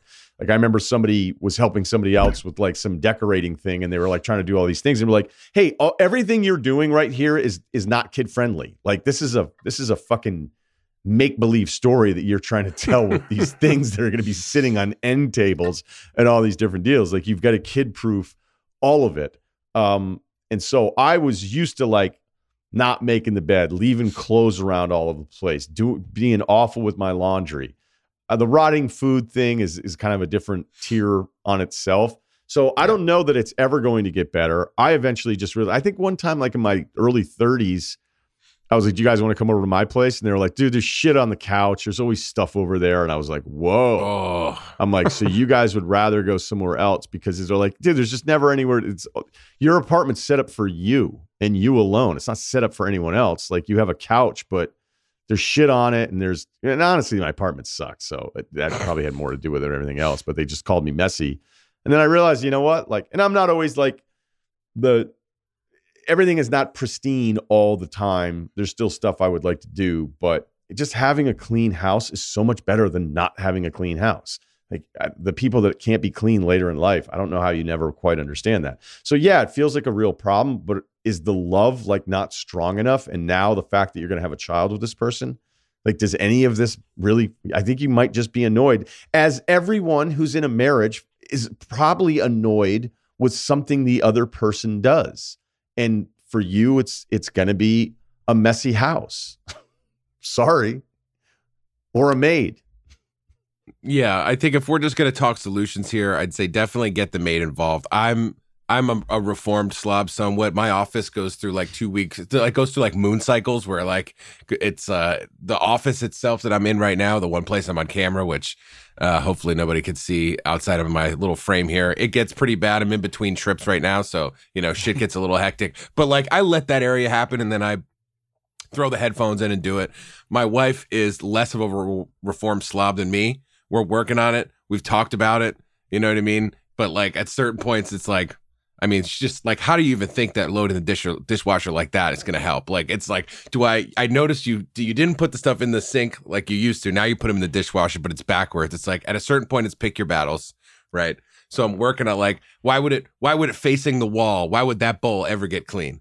But anyway, I digress. I guess I'm just saying like there's things we've talked about it before, and she's like, yes, I understand. And then sometimes she gets defensive and it's like, well, I pick your shoes up from the living room, and it's like, all right. Mm-hmm. So then like if they get defensive, it's like if they start getting defensive at all, you're not going to win. Your points are going to start bouncing off her. So basically what I've done now is there's a couple things that we fixed, and sometimes when I'm just like she's in the living room and I'm in the kitchen and like I don't know, shit's getting a little messy in there, like I'll just knock over some pans and I'll just be like, God damn it, there's shit everywhere in here. Not to anyone in particular, but just to, or to one person in particular, because well, just kind of saying like it's like you can tell when somebody's not talking to you, but they're frustrated talking to themselves, sort of. So I'll do that instead of like being like, do you see what's going on in there? Like I'll make it so while I'm doing something, like maybe I didn't actually knock over the pans, but I'll just move them around a little bit, and I'll be like, what the fuck? I can't find anything. Fucking plates or what? Like I'll say it to myself, but I know she could hear it. So that's another thing where you could just be like, you're getting frustrated in your life, and she knows that maybe. Like, instead of you, like, coming to her and be like, this is all fucked up, it's just she could see you struggling with it while you're actually cleaning it up. That might make her feel bad. Otherwise, I'd say do that. Bang some pots in between the maids coming around. That's like terrible. Once every 2 weeks. Sorry. What? Kyle, What do you mean? That's just, all you're doing is yelling at the person in another room. It's not. Well, I'm not yelling at the person. It's a little passive. But you cleaning it are. up. You are. Hey, no offense. There's no room for this passive play out. aggressiveness in relationships? You don't think so? I think when it's clear that the other person made a mess and the husband or boyfriend is in the other room going, look at all these fucking pots and pans all over the place. Like, that's who that's directed at. Well, I'm not saying look at it. I'm just like I'm trying to like clean it, but maybe while I'm cleaning, I knock over some shit because there's just so much shit in there. Maybe that's what I do. It's not a permanent solution. I have done that. I've done the passive aggressive thing. But here's the other issue with this guy is the question is like, do you love this girl or not? If you love her, then that's part of a relationship. That's part of being married. That's part of having a kid with somebody. It's like everyone's flawed. I mean, the idea that there's probably some stuff that she's like, hey, this guy doesn't do this well or whatever, and you're just I don't know if you're oblivious to it. You didn't put it in the email. But like in our home. Like, I am a meticulous clothes folder. Like, I like my things folded well, and my wife is terrible at folding clothes, and it pisses me off all the time because I like my shirts to be like, if you fold them correctly, there's not a lot of wrinkles in them, and you can just wear it. And she just doesn't know how to fold Abercrombie clothes. over. Do you have the plastic thing that you fold it over? I don't know. I can do it just freehand, and I am a good clothes folder. Where'd you learn this? I'm the Michael Jordan because growing up in my house, like we did laundry from an early age, and I always liked my shirts like really crisp. And so how's her socks look? My wife does this weird thing with socks where like I don't even know how she does it. It's like, how is this one sock inside the other one? I do like you fold them, bring them up, fold them back down. But I mean, that's she's doing something that's crazy. And so anyway, I feel you. My wife is also really, really bad at like organizing how to put how to put dirty dishes in the dishwasher so that maximizes space. She's just bad at it. But if I'm being honest, like I am one of those guys that like I'll wear a pair of sweatpants. I'll just leave them on the floor for 5 days because they're not really dirty. Like I'll wear them again and I want to put them in the laundry basket because I'll just like wear them in a couple of days, and she gets really pissed off about that. That's just life, man. Both of us aren't disgusting people, but we're probably equal level of like the little annoyances stuff. So I guess the question is like, do you love this girl, and is this enough to overlook? Because there is something to say of like, if this is going to annoy you the rest of your life, like irrationally, then I wouldn't also recommend like just looking over this and just saying it'll get better, because it won't. It's not going to get better. Like, I'm just going to tell you right now, she's not going to get better. So like, do you really want to keep score? If you're like, do you really want to start keeping score? Because then shit might show up on your scorecard where you're like, oh wow, well I don't want to address that. Yeah, look, I feel for the guy in this one, because if he's on the cleaner side of things, and she sounds like she's not just messy, it's like disaster. Yeah, the food thing is disgusting. I remember there was this guy who used to like store pizza boxes in his closet, like in a coat closet. One of my roommates, one of my old friends' roommates, that's what he would just hear. There was like 5 pizza boxes with like crusts in them in the closet. Enclosed? He opens up the closet. He's like, what the hell is this? And he was just like he just like didn't like to throw things away for whatever reason. Like that, you're not growing out of, man. That's just being weird. So if she's like that, that's a tough sell. I would say like talk about it when you move in, but he said he's had frank, candid conversations with her about it, right? So that's kind of out. He's not, unless you just throw the baby and be like, all right, shit just got serious. But like, I don't know. That's why I say start being passive aggressive or go to therapy or something, man. I don't know. I mean, at this point, you said you've had many conversations. I think the solution of being passive aggressive is just not. That's not a long term. Yeah, don't be going to lead passive aggressive with a pregnant wife or pregnant girlfriend, right? That's probably not going to go over well. You're just going to resent each other. You're just going to lead to massive arguments. I've seen it, okay, where it's going to be like, oh, a little of this, then a little of that. And then it's like, okay, now like the volcano finally explodes because you're keeping track of all the different stuff. The biggest disconnect with anything, whether it's cleaning, whether it's like money stuff, like if there's one person that's really frugal, it could be too frugal, but then the other person could be completely out of control with their spending. It's just a foreign language thing. Like, she doesn't see what you see when clothes are on the floor. She doesn't see anything wrong. And for you, you can't stand it. And there's going to just be things that I don't know that can ever be communicated enough. I mean, people can bullshit and write a book and, you can talk it all out. There's just some things you're never going to connect on. Like if you're dating somebody who is a shitty tipper, right? And you go like, why would you do that? Like, look, I talked to some of my buddies in their marriages about like the spending and whatever. And like, I've had a couple guys be like, if you marry somebody, you better be making fucking money if somebody just has no concept of money.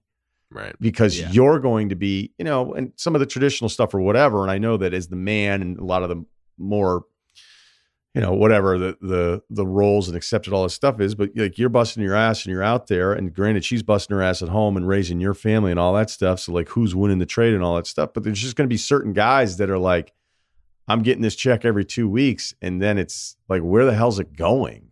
And then you're like, hey, and then, if that person isn't good with money or never grew up with it or didn't have to be responsible about it or came from money, but, whatever background story you want to give, the guy can be just as bad, by the way, too. But like the person that's bad with money just sees money in the account as if it's available to be spent. And the person that doesn't think that way can't fathom the other person thinks that way. So the messy thing may just be the thing that you're going to you're going to have to work on accepting it more than her having some revelation one day. And again, I can't emphasize it enough that the kid is only going to make it worse. So we're not telling you to book a flight and leave the country or anything.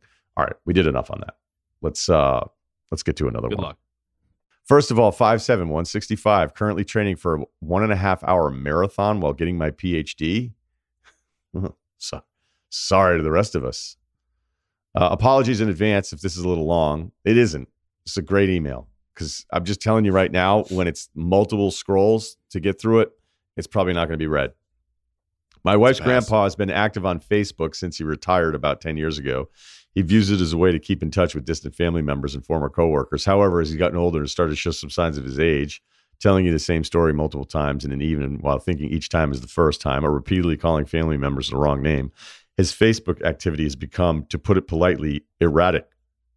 In the last 6-ish months, he started commenting on pictures of my wife's and sister-in-law's friends, calling them pretty and beautiful. This would be somewhat normal if it weren't for the fact that he only comments on pictures where they're in swimsuits or wearing very little clothing. In the past week, he took another step by commenting "sexy lady" on a picture of one of my wife's bridesmaids that she took for a modeling gig where she was wearing almost nothing. Is this harmless old man behavior, or is this something we should bring up to my in-laws?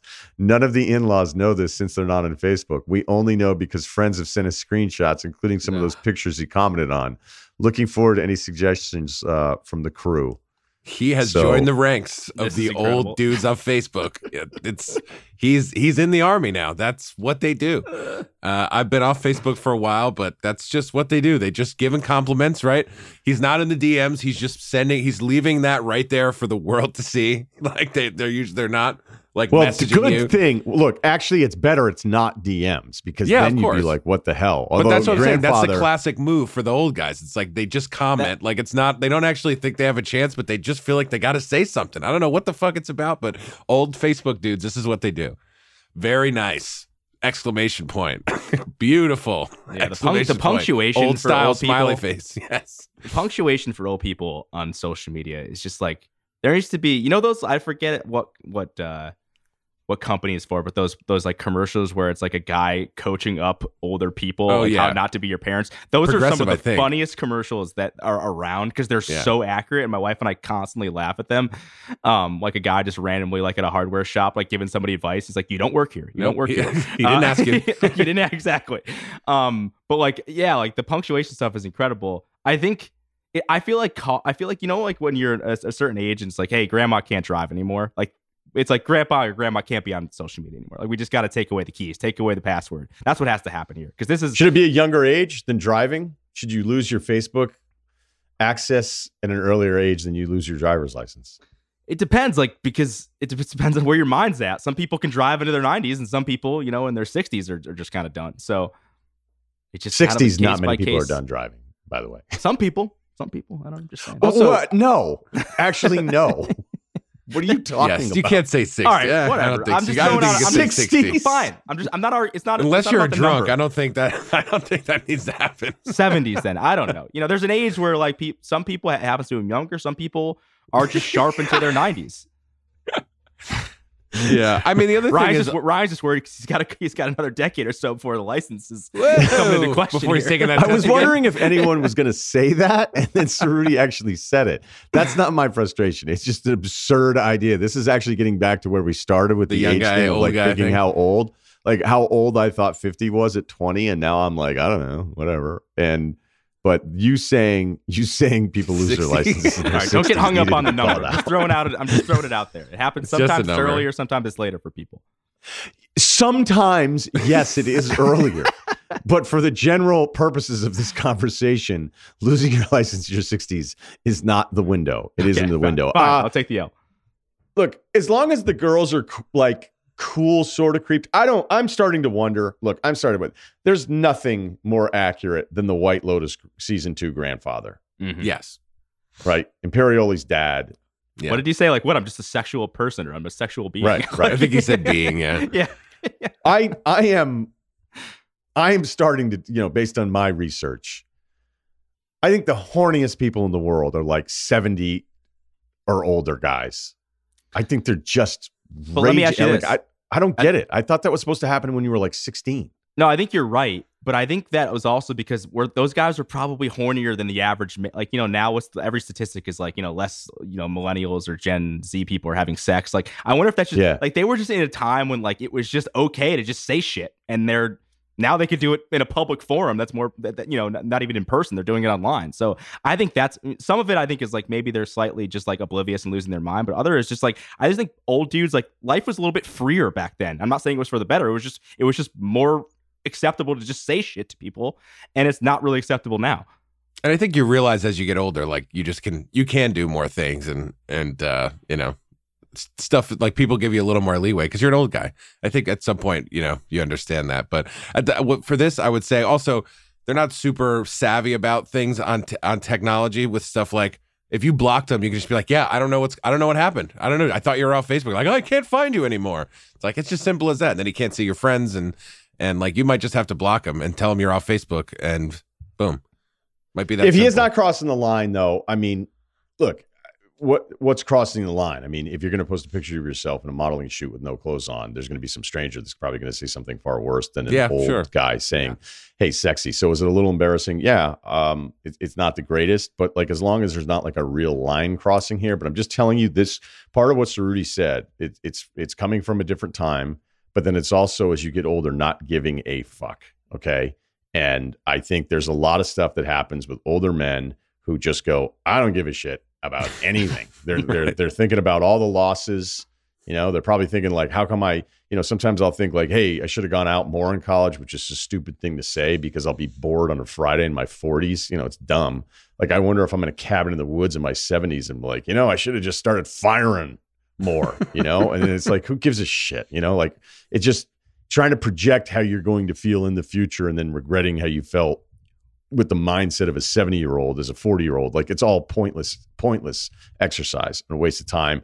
But I think we all agree that this Lane, a dude, I think is the horniest species on the planet. And then they see it. They feel like they have to say something. And I don't think he thinks he's shooting his shot. I don't think he's like, because there's other guys you clearly can see. Like, do you think this is actually going to happen for you? Like, I'll never forget. I was at a St. Jude's charity dinner.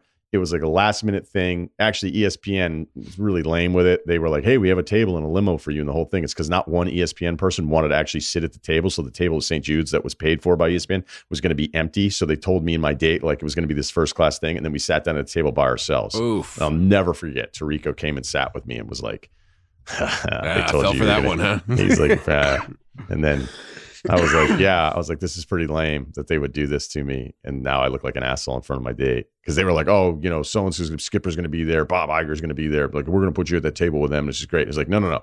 We have no one available. So let's put Russillo there because he's going to be dumb enough to say it. And it was like the first year I was on Van Pelt show. I think it was like 09. So, but as I was mingling and my date looked great, really attractive person, and this old guy wouldn't leave her alone.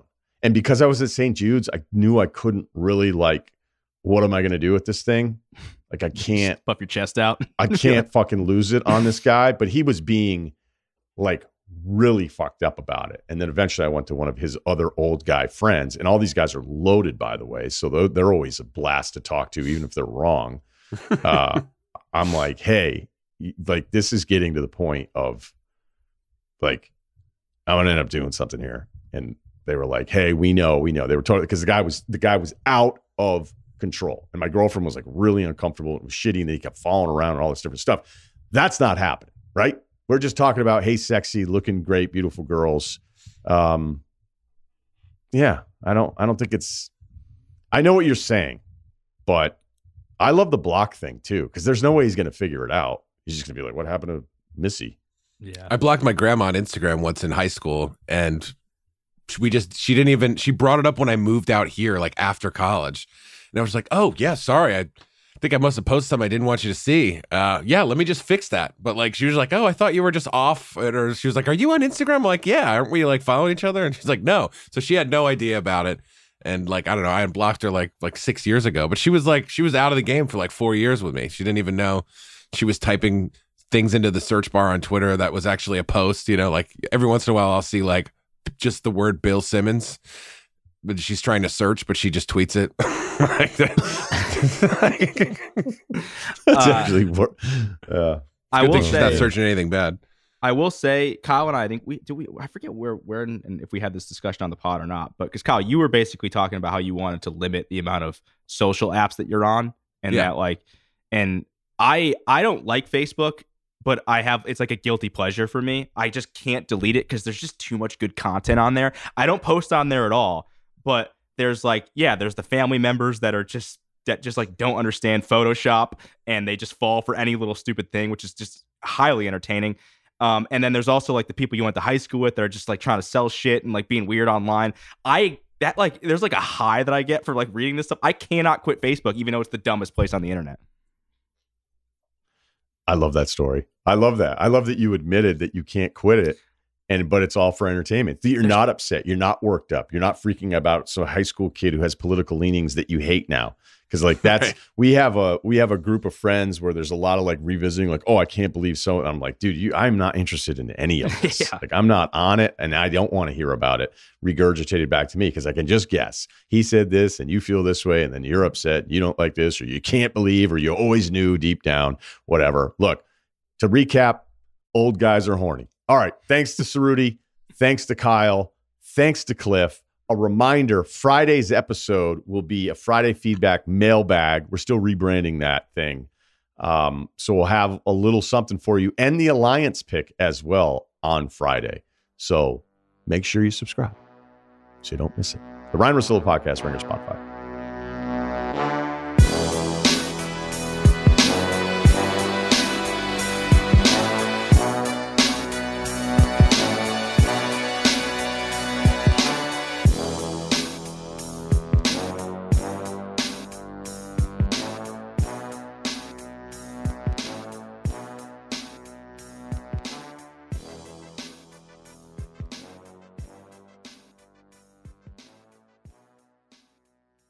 Must be 21 and older and present in select states. FanDuel is offering online sports wagering in Kansas under an agreement with Kansas Star Casino, LLC. Gambling problem? Call 1-800-GAMBLER or visit FanDuel.com/RG in Colorado, Iowa, Kentucky, Michigan, New Jersey, Ohio, Pennsylvania, Illinois, Tennessee, and Virginia. Call 1-800-NEXT-STEP or text NEXT STEP to 53342 in Arizona. 1-888-789-7777 or visit ccpg.org/chat in Connecticut. 1-800-9-WITH-IT in Indiana. 1-800-522-4700 or visit ksgamblinghelp.com in Kansas. 1-877-770-STOP in Louisiana. Visit mdgamblinghelp.org in Maryland. Visit 1-800-GAMBLER.net in West Virginia or call 1-800-522-4700 in Wyoming. Hope is here. Visit gamblinghelplinema.org or call 800-327-5050 for 24/7 support in Massachusetts or call 1-800-8-HOPE-NY or text HOPE-NY in New York.